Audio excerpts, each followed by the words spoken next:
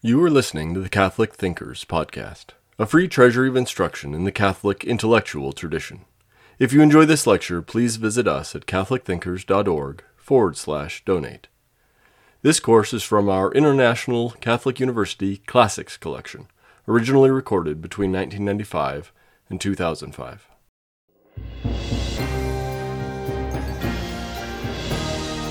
I'm Ralph McInerney, and this is a course in the history of philosophy offered by the International Catholic University. First, a word about the International Catholic University. Our call letters are ICU, which does not mean Intensive Care Unit. The idea of this university sprang to mind a few years ago in the light of complaints, many of them justified, that had been made about Catholic higher education, Catholic education generally. The complaint being that although people might take the time and the trouble to seek out what the Catholic culture and patrimony was, very often they were given something else, something very watered down, sometimes something quite distorted. And it occurred to us that it might be wise to make available to a wide audience by various electronic means the main elements of that patrimony. This is the way the idea first came to mind.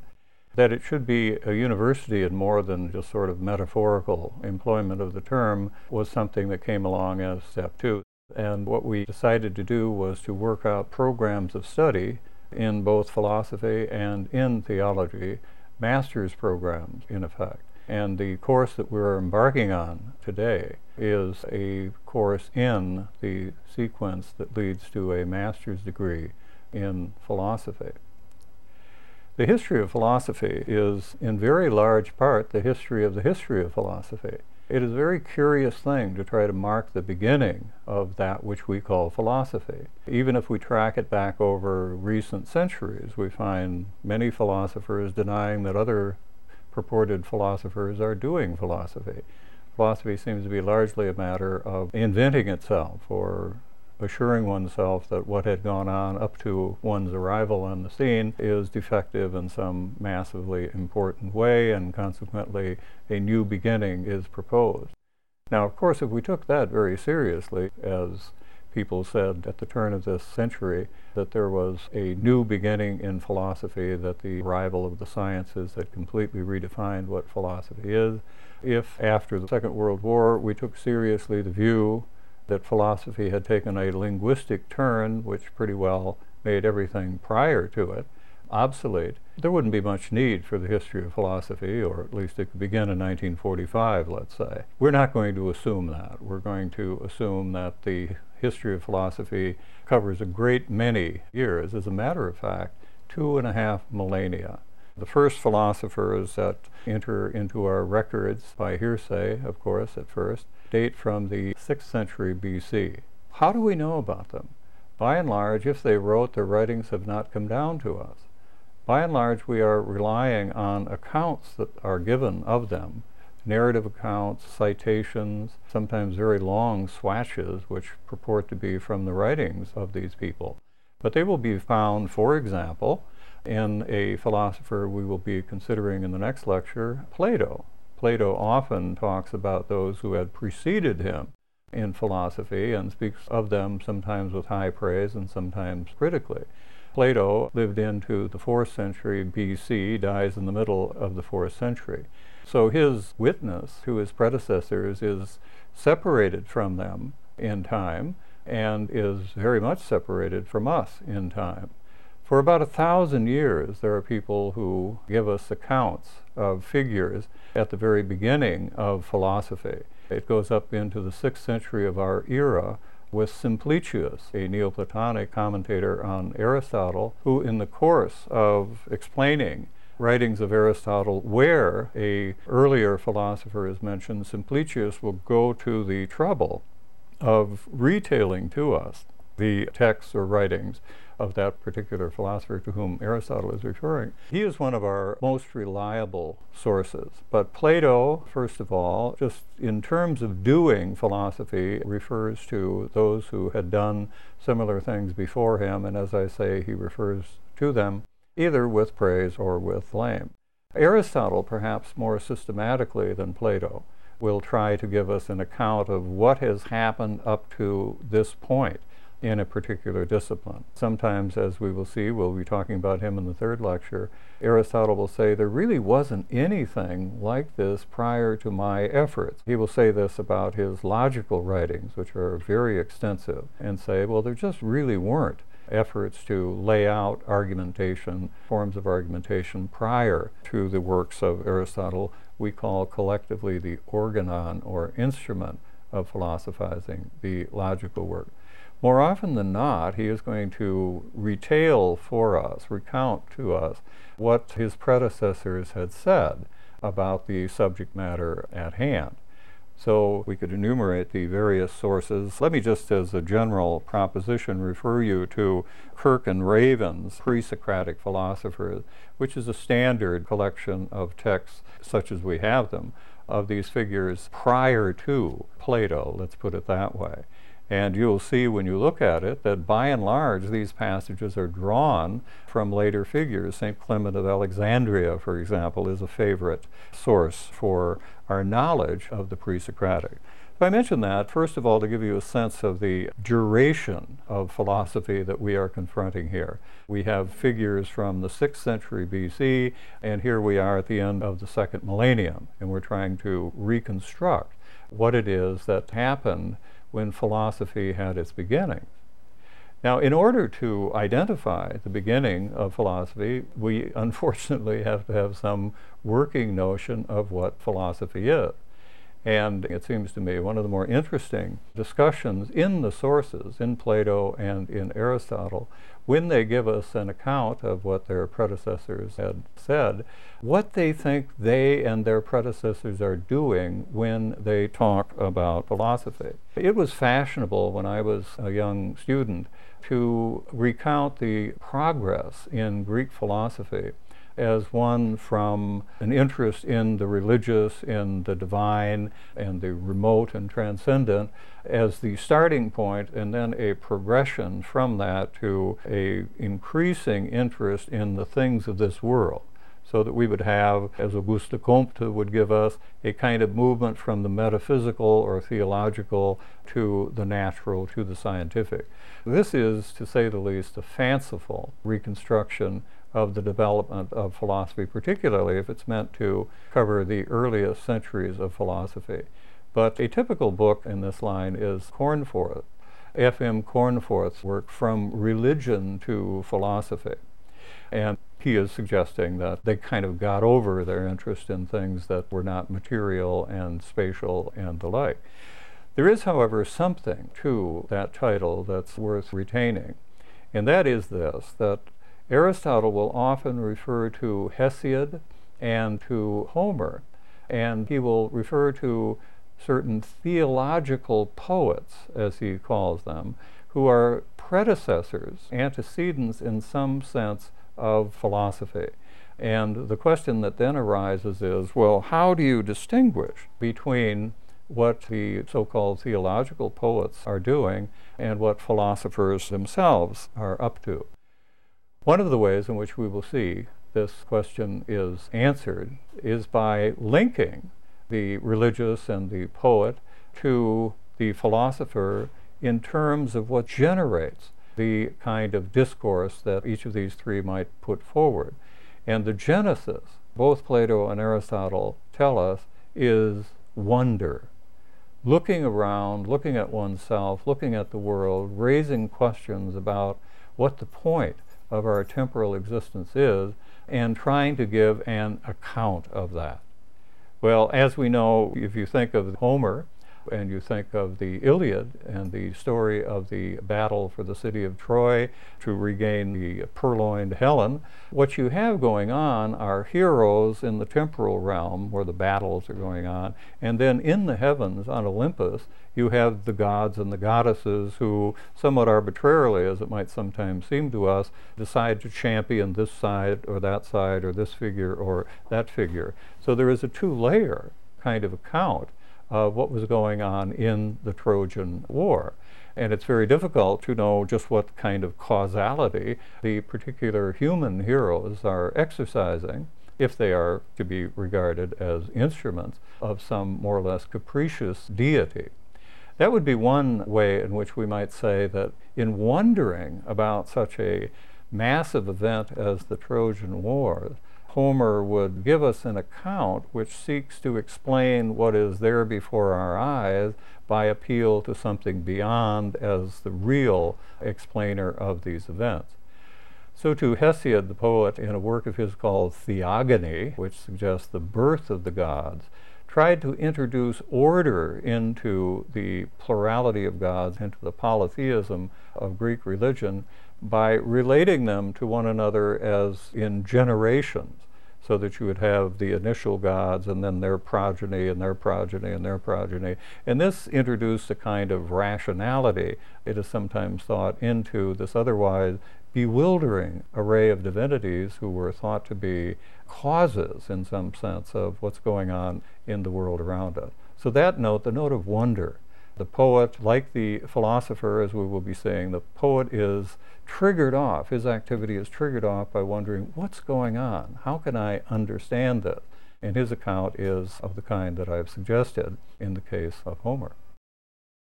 We're dealing with the history of philosophy, and the first question we might ask is, as opposed to what? I mean, what is philosophy being contrasted with? So we have noticed that our knowledge of those people who are called philosophers from the very beginning is dependent upon people a good deal later than they, and who give us accounts of, or sometimes long quotations from their works. And they're assuring us these are philosophers. They're doing what we, these later people, Plato and Aristotle, for example, will say, I'm doing. And I recognize in these predecessors the same kind of activity in which I am presently engaged. What is it that contrasts philosophers from the beginning? I mean, with what can we contrast philosophers from the beginning? What are non-philosophers like?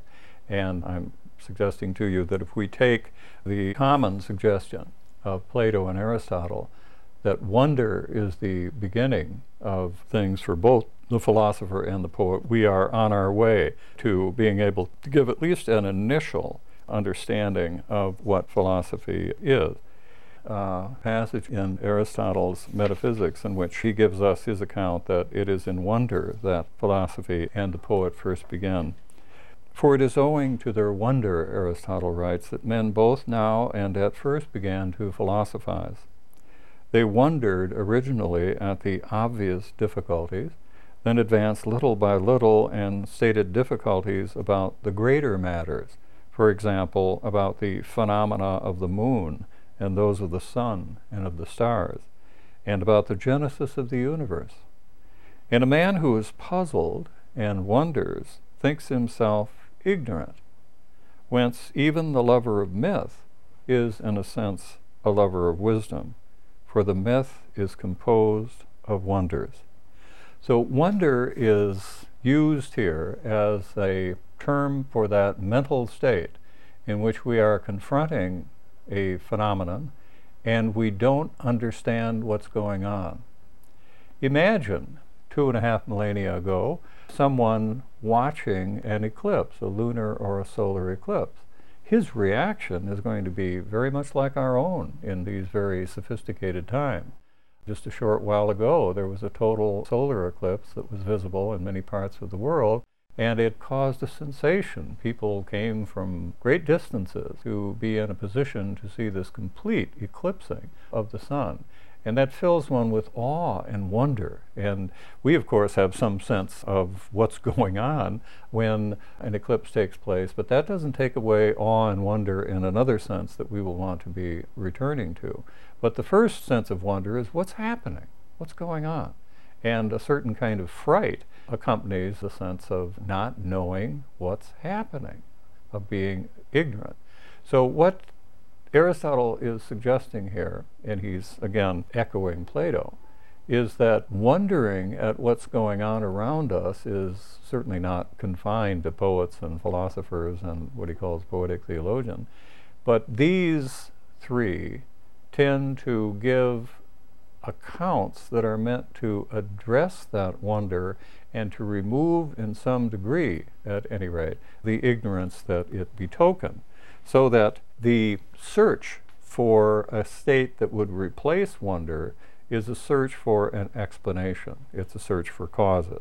So the way in which the early philosophers, Plato and Aristotle, can give us a sense of how it begins is by sharing the mark of the philosopher that he wonders and wants to give an explanation with the poet. And then what we require is some way of distinguishing between the mythical or the poetic explanation and the emerging philosophical explanation. And it's here that we find the genesis of such interpretations as that of F.M. Cornforth that I mentioned a little while ago, from religion to philosophy. It's as if from a mythical explanation which invokes the transcendent or the divine, we are going to get straight on appropriate explanations of what is going on in an eclipse. Cornforth felt wrongly that that removes from the philosophical scene interest in the transcendent and in the divine. It merely locates it differently, perhaps, than it had been before. The common note, then, we might say, is ignorance. And this betokens a kind of question. There's a questioning, what's going on? And we get different kinds of answer to their question. We can get a poetic answer and we can get a philosophical answer. In what does that difference consist? Plato, as we will see in the next lecture, speaks in the Republic of an ancient quarrel between the poet and the philosopher. And he is thinking chiefly of Homer, as we will see, and the role that Homer played in Greek education, the education of the young. And what Plato is principally incensed about in the Homeric epics is the depiction of the gods. Because as Plato points out, the Homeric gods do things and are praised for those things when those very things, if performed by a human being, would be reprehensible and punishable. So there's this confusion, as Plato sees it in Homer, of moral values by attributing all kinds of reprehensible behavior to the gods and putting it forward as something to be admired. The answer, then, that Homer gives is a kind of story. If you want to know what's happening on earth, he gives you a story of what's going on in heaven. And it's as if you don't ask any further there, why are these gods warring among one another? Why are they championing this side as opposed to that side? That's just sort of the end of an explanation. What Aristotle will give us as the note of the poet is this metaphor. The mark of poetic genius is the gift for metaphor. And metaphor for Aristotle is to speak of a thing in terms of something else, but in such a way that light is cast on what we are referring to. So that when the poet says, my love is like a red, red rose, we're thinking of a rose, but somehow this is a medium for thinking of the beloved. And as we know, it works. How does it work? Rather mysteriously. But what we would not assume is that the poet is literally enamored of a rose. He might be a florist, and when he says, my love is like a red, red rose, it might be like a red, red rose because it is a red, red rose. And then it would be a very different sort of thing than when the swain, the enamored youth, speaks of his beloved in terms of flowers. So this is a metaphor, to take the term, the language of flowers, and transfer it over to talk of this very special human being, and somehow that conveys to us the sense of something about that girl that we would not otherwise know. But she isn't literally a rose. So what Aristotle will tend to suggest over the long haul, and much more complicated than I'm putting it here, is that in doing philosophy, what we want is a literal explanation. We want explanations which are appropriate to the thing being spoken about and are not importing metaphorically language from elsewhere. So let that suffice as a kind of first indication of what it is that distinguishes the philosopher from the non-philosopher. It's not an abstract distinction. What I'm suggesting here is an historical distinction. There were certain people like Hesiod and Homer who are referred to as non-philosophers by Plato and Aristotle. There were other people around shortly thereafter. Homer is usually placed in about 900 BC. Around the 6th century BC, we have the first philosophers, and according to Plato and Aristotle. And when we turn to them, as we will shortly, we're going to find it a little difficult at first to see that they're doing something remarkably different from what Homer, let's say, or Hesiod, what these two were doing, who are classified as non-philosophers. But what I'm going to do is to suggest that we think of the next element of this lecture as giving us pre-Parmenidean philosophy. That is, we're going to talk about those philosophers who lived prior to this almost mythical figure of Parmenides, who enters so dramatically into Plato and into Aristotle. He's clearly someone who marks a great turning point in the development of philosophy that, again, began in the 6th century BC. But when we get to Parmenides, something happens which casts the preceding efforts into an entirely new light. The first philosophers that we will have in mind, the first who are put before us by Plato and Aristotle, will be the so-called Ionian philosophers, and they are Thales, Anaximenes, Anaximander, and Heraclitus. Take Thales. Thales is given to us as the first philosopher. We have nothing of his by way of writing. Many things were said about him in ancient accounts, the 7 wise men. He was one of them. He was said to have written a book on celestial navigation. He was said to have produced an algorithm whereby you could predict the next eclipse. But his doctrine is summed up in 3 sentences. These are hearsay. All things are water, or come from water. All things are alive, and all things are divine. These are the doctrines attributed to the man who, by common consent, is regarded as the first philosopher. So that, as you can see, our effort to distinguish between the philosopher and the non-philosopher has brought us to a point of some difficulty. How can we make any sense of what Thales is saying that would make our analysis differ, let's say, from interpreting Homer? Our accounts of why Thales said the things that he did, namely that all things come from water, that all things are alive, and that all things are divine, tend to suggest that he was struck by the fact that moisture seems to be involved in any transmission of life from one generation to the next, that water is an absolute necessity for survival, and so forth. But nonetheless, this leaves rather obscure why he would have chosen that particular mark of the living, as opposed to any number of others, as the basic source. What we're invited to consider here is that this is the beginning of an effort to tell us what nature is. The Greek term is physis, from which we get physics, of course. What is nature? And what nature means for the Greeks, as the Latin derivative does for us, is that which is born. So the earliest philosophers are using this kind of approach to the coming into being of things, namely the analysis of them as living things which are being born. Hence, perhaps, the second doctrine that is attributed to Thales, that all things are alive. Phuein is the Greek verb infinitive from which physis comes, and it means to grow, to grow. So that nature, the natural, at the outset of philosophy, is such that we don't seem to have a distinction between the living and the non-living. Now, this is as doubtless as it should be, because as we will be seeing when we look at Aristotle, what Aristotle's account of the progress of human knowledge goes this way. We first of all become aware of certain massively general truths about things, and then we progress to more and more definitive or specific knowledge of that mass of things.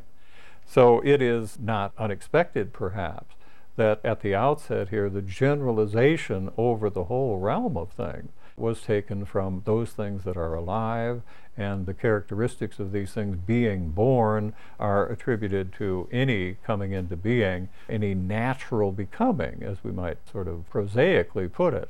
The earliest philosophers are speaking of this more dramatically as things being born.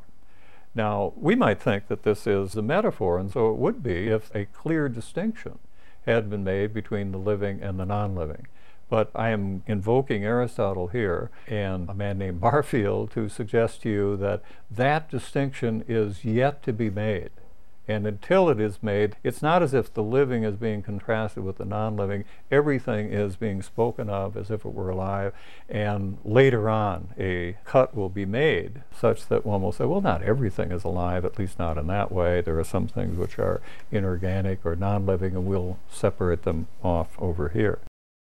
It's probably not wise in as rapid a presentation as that which we are engaged upon to dwell at great length on the particular doctrines attributed to the pre-Socratics. They're obscure, certainly, and they are open to any number of interpretations. I mentioned Heraclitus as one of the earliest philosophers. The way he would figure into a kind of natural account of natural philosophy would be that he puts fire at the source of all things, as Anaximenes suggested that air is the source of all things, and rarefaction and density and so forth. These would represent the changes that we are observing. Of Heraclitus, we have something like 150 fragments. They're little snippets. They look like epigrams. And why they're arranged in the order that they are is itself a good question. They're derived from all sorts of different authors, later authors, who say things about Heraclitus. The literature on Heraclitus is enormous. Some people are set afire when they read these 150 fragments, and they want to tell us what they really mean. The fact of the matter is we can't know. We can't really know whether they're fragments of a single work. But we don't know what their order was, what role they played in the larger work. But this does not deter scholars from an effort, and I don't mean to disparage those efforts, to figure out what it is that he might have said or meant by what he said. But my disposition is to suggest there might be better ways of spending one's time than that, because it's almost as if any number can play. It's hard to know what the rules are for a success or failure. We turn now to the figure that I gave as the kind of turning point in early Greek philosophy. We have, let's say, these plodding efforts which are distinguished more or less perfectly from metaphorical efforts to give an account of what's going on in terms of natural changes about us. And these all presuppose what? That there are many things about us, that the world is a world of diversity and multiplicity, and that within that realm things come into being and they pass out of being. Now, when Parmenides comes on the scene, and his birth date is often given as 515 BC, so he would fall roughly between Thales and, let's say, Socrates and Plato and Aristotle, the 4th century, this golden period of Greek philosophy. And what Parmenides does is to call a halt to what had begun in Ionian philosophy in what is often seen as the beginnings of natural science. We do have a lot of Parmenides, relatively speaking, relative to those who came before him. And what Parmenides did was write a poem. Now, you see, here we have a massive difficulty for the suggestion that philosophers are to be distinguished from poets in order to figure out what they're doing. Here comes Parmenides, now one of the greatest philosophers, according to both Plato and Aristotle, and he expresses himself in a poem. And it is a poem that comes to us not whole, but suggestive of the whole. There is, first of all, a proemium. And Parmenides portrays himself as having been swept in a chariot up into the heavens and to have received a great revelation, which he is now commissioned to bring down to earth and tell us about. So he is establishing his authoritative credentials in a very religious way. He comes before us as a kind of prophet, as a spokesman for the divine. What is his message? Well, he's got two messages, really. One part of Parmenides' poem is called The Way of Being, the way of reality, and the other is called The Way of Seeming, the way of seeming. And here we have, for the first time, and it's an absolutely crucial development in philosophical thought, we have a distinction and an opposition created between what we see with our senses and what really is the case, between appearance, sensation, and reality, understanding. And there is no bridge between them. We repudiate the realm of the senses and turn to the realm of reality. That's the suggestion of the poem. What is it that appears to us to be the case? What I mentioned a moment ago, that the world is made up of a number of things, that there is a plurality of things, of beings in the world, and that they are changing. They come into being, they alter all kinds of ways while they're in existence, and then they pass out of existence. What Parmenides is saying is this: stop. That cannot be. It looks that way, and in the way of appearance, he will give us an account that looks not unlike those that we're familiar with from his predecessors, that is, on the assumption that there are many things that are changing and coming to be and all that sort of thing. But the real message of Parmenides is none of that is so. It can't be so. So what we find in Parmenides is this: the only truth that can be uttered and understood is being is, or being is one. There is no multiplicity whatsoever, and there is no change.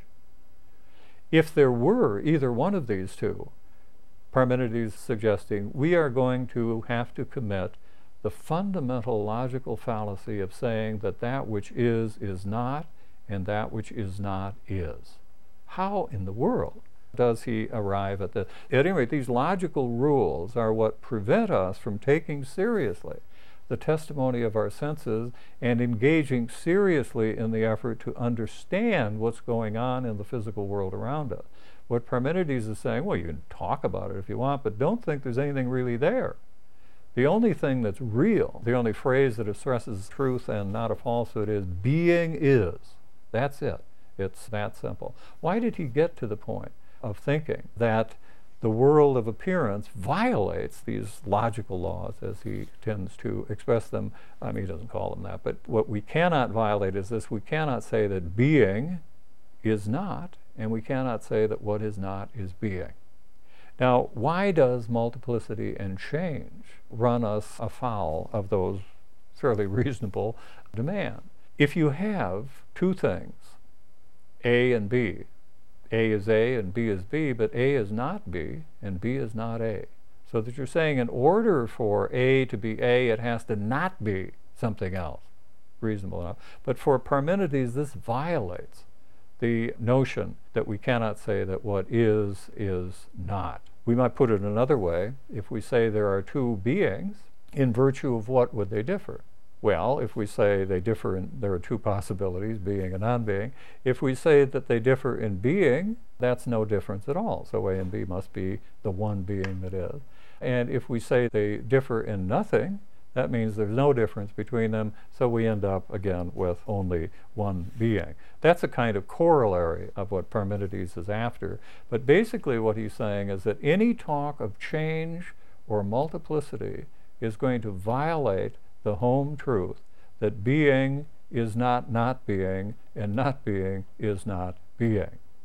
Parmenides is a very obscure figure if we understand him on the basis of the fragments of the poem that have come down to us.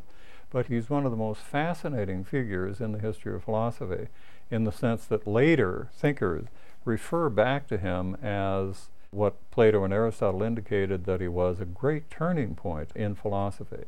But one of the epistemological, if you'll forgive me, ways of putting Parmenides' contribution, if that's what it is by not simply contrasting what our senses tell us and what we understand as two different modes of grasping reality, but as opposing them to one another, and suggesting that we have to choose between what our senses tell us, the testimony of our senses on the one hand, and what makes sense in an abstract or in a logical way in another. So this distinction between what appears and what's really real will be decisive for Plato, and this is one of the reasons why Parmenides looms so large in the writings of Plato. One of the dialogues, as we will be seeing, is called the Parmenides, and in it, at a crucial point in the development of Plato's doctrine, he presents us with the young Socrates. He's been old in the dialogues up to this point, who is in conversation with Father Parmenides, who comes to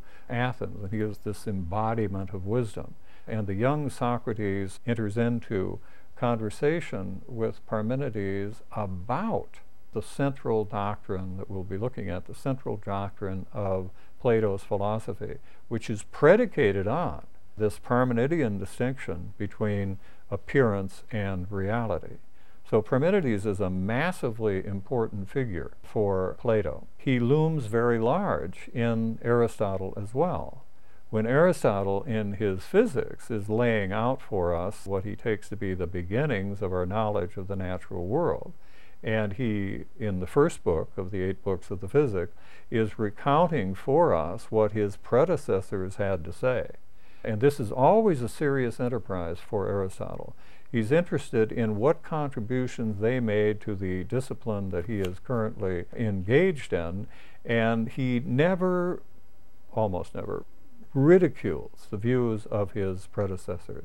They might look as various as can be, they might look totally incompatible with one another, but Aristotle will, on reflection, suggest that there is a common assumption beneath this diversity. So he's always looking for help. He's not just looking for a foil for his own thought, as if he were saying, listen to this gibberish that people were uttering prior to me, and now here is the truth of the matter. Not at all. But in the first book of the Physics, when he gives the account of what he calls the first philosophers of nature, the first natural philosophers, who are trying to tell us what nature is, what physical change is, what physical objects are, the product of these changes, he will come to Parmenides and will portray him there as putting the brakes on this whole effort by saying, well, sure, you can talk that way, but there's nothing really to talk about. There's nothing really there. There can't be. There can't be multiplicity, and there can't be change. And however much it appears to us that these things are true, multiplicity and change, however inevitable perhaps it is that we're going to talk as if they were true, what we have to do is constantly remind ourselves these things can't be true, and the only thing that is true is that being is one. Now, if Parmenides were right, of course, it would indeed stop any efforts to explain the happenings around us as a serious inquiry. We would simply be explaining what appears to be the case but is not the case. Not a very exciting prospect for someone engaged on a life's work. So Aristotle has to look at what it is that Parmenides said. He's able to show us that after Parmenides, any number of people tried to continue what had been going on before by skirting the strictures of Parmenides against multiplicity and change. Usually what they would do is waive the stricture against multiplicity and then argue that nothing really new was coming into being as a result of what we call change. So they would start off with an infinite set of elements, let's say, and say that change is merely the combination and recombination of these elements, but there's nothing really real, like the elements, that comes into being as the result of a change. And when the grouping is dispersed, nothing really real ceases to be. Aristotle will find that bizarre because very often the things that are put forward as the really real things, the elements out of which macrocosmic and surface things are composed, are themselves inferred entities. It's rather difficult to think of them as the things that we would first of all know. And what we do know right off the bat is that things like horses and trees and your mother-in-law and so forth, they're real objects, they're units, they're not just happenstance groupings of whatever. So if those things aren't one, this is Aristotle's view, then what else is one? And as a matter of fact, he will suggest that when we talk about elements as one, we're really talking about them on the model of macrocosmic things. So it's an odd sort of explanation. But his main concern with Parmenides is to address the claim that becoming violates the stricture against saying that being is non-being or non-being is being. And we will return to this later because it's more fittingly described in terms of our account of Aristotle's doctrine. But I wanted to mention it here by way of anticipation, as I do mention by way of anticipation Plato's dialogue, the Parmenides, as indicating the continuing and profound influence that Parmenides had in ancient philosophy, and not only in ancient philosophy. The contemporary philosopher Heidegger has devoted a great deal of attention to Parmenides, not least because it is here that we have the difference between seeming and being, between being and appearance. After Parmenides, usually when we talk about the earliest part of the history of ancient philosophy, we speak of pre-Socratic philosophy. So I'm being a little idiosyncratic in speaking of pre-Parmenidean philosophy, but take this to be a kind of division between the beginnings of philosophy with Thales, Anaximenes, and Anaximander on the one hand, and the 4th century BC. The 4th century BC, I've referred to it already as the golden age of ancient philosophy. And what we have in that period in Athens is the remarkable sequence of Socrates, Plato, and Aristotle. Socrates and Plato, native Athenians, Aristotle, an immigrant from Macedonia, who was associated with Alexander the Great. His father was a physician at the court of Alexander the Great, and Aristotle is sometimes said to have been the tutor of the young Alexander, the conqueror of the then known world. Aristotle had lots of faults, that might have been one of them, but at any rate he came to Athens and entered the academy, the school of Plato. But when we turn to Plato, we're always being referred to Socrates. Socrates is the almost constant presence in the writings of Plato that have come down to us, something like a couple of dozen dialogues. And what I want to do as I terminate this first lecture in the history of ancient philosophy is to put before you, as best I can, this figure of Socrates, who comes before us as almost a philosophical saint. What we find among the writings of Plato are, first of all, relevant to Socrates himself, the apology of Socrates. And this is Socrates' response to the court that had convicted him and had sentenced him to death on the basis of his stirring up trouble in Athens by the kind of questioning and discussions that he generated just naturally. Socrates was a war veteran. He came back to Athens and he decided that he did not want, like others, to devote himself to the study of the natural world. He was much more interested in the city and in human beings and the interaction among human beings. And the story of Socrates is that he was told once that he was the wisest man in Athens, which came to him as a tremendous surprise. And eventually he tried to find out what this could possibly mean. And when he consulted the Sibyl on this, he was told that the reason he was the wisest man in Athens was that while others knew nothing, they didn't seem to know that they knew nothing, whereas Socrates knows nothing, and he knows that he knows nothing. So this sort of ironic Socratic ignorance characterizes the figure of Socrates. But let me just pull, almost arbitrarily, from the apology of Socrates given us by Plato, a few lines. If you think, he's addressing the jury, he's addressing the court, you are mistaken, my friend, if you think that a man who is worth anything ought to spend his mind weighing up the prospects of life and death. He has only one thing to consider in performing any action. That is, whether he is acting rightly or wrongly, like a good man or a bad one. On your view, the heroes who died at Troy would be poor creatures, especially the son of Thetis. And he refers to those who fought and died for the sake of honor. And he refers in the next paragraph to his own war experience and suggests that what if I, when I was asked to take a stand here, had decided not to? Would I be someone that you would want to put forward as your own, as any kind of a model? The apology ends with Socrates saying to the court, now it is time that we were going.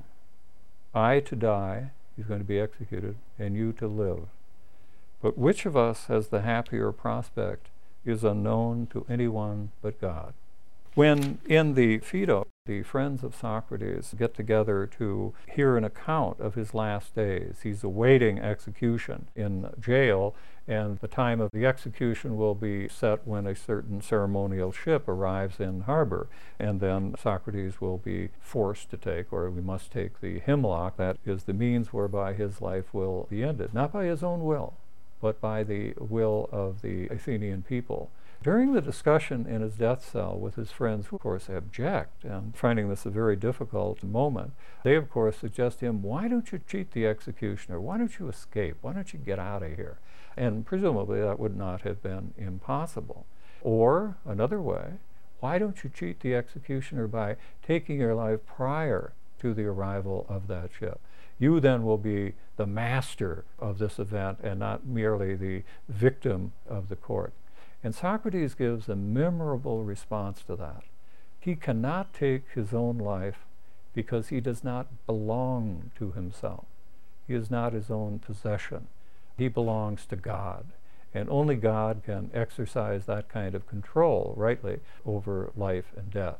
So this memorable pagan testimony against suicide is certainly that in our own time runs contrary to a very dominant notion that somehow we belong to ourselves and anything we decide to do is okay, and particularly it was just a matter of checking out who other than ourselves could possibly have any objection to that, or who other than ourselves could have control over our lives. So the notion that suicide involves someone other than ourselves, than other human being, is present here in a vivid way in the death scene of Socrates.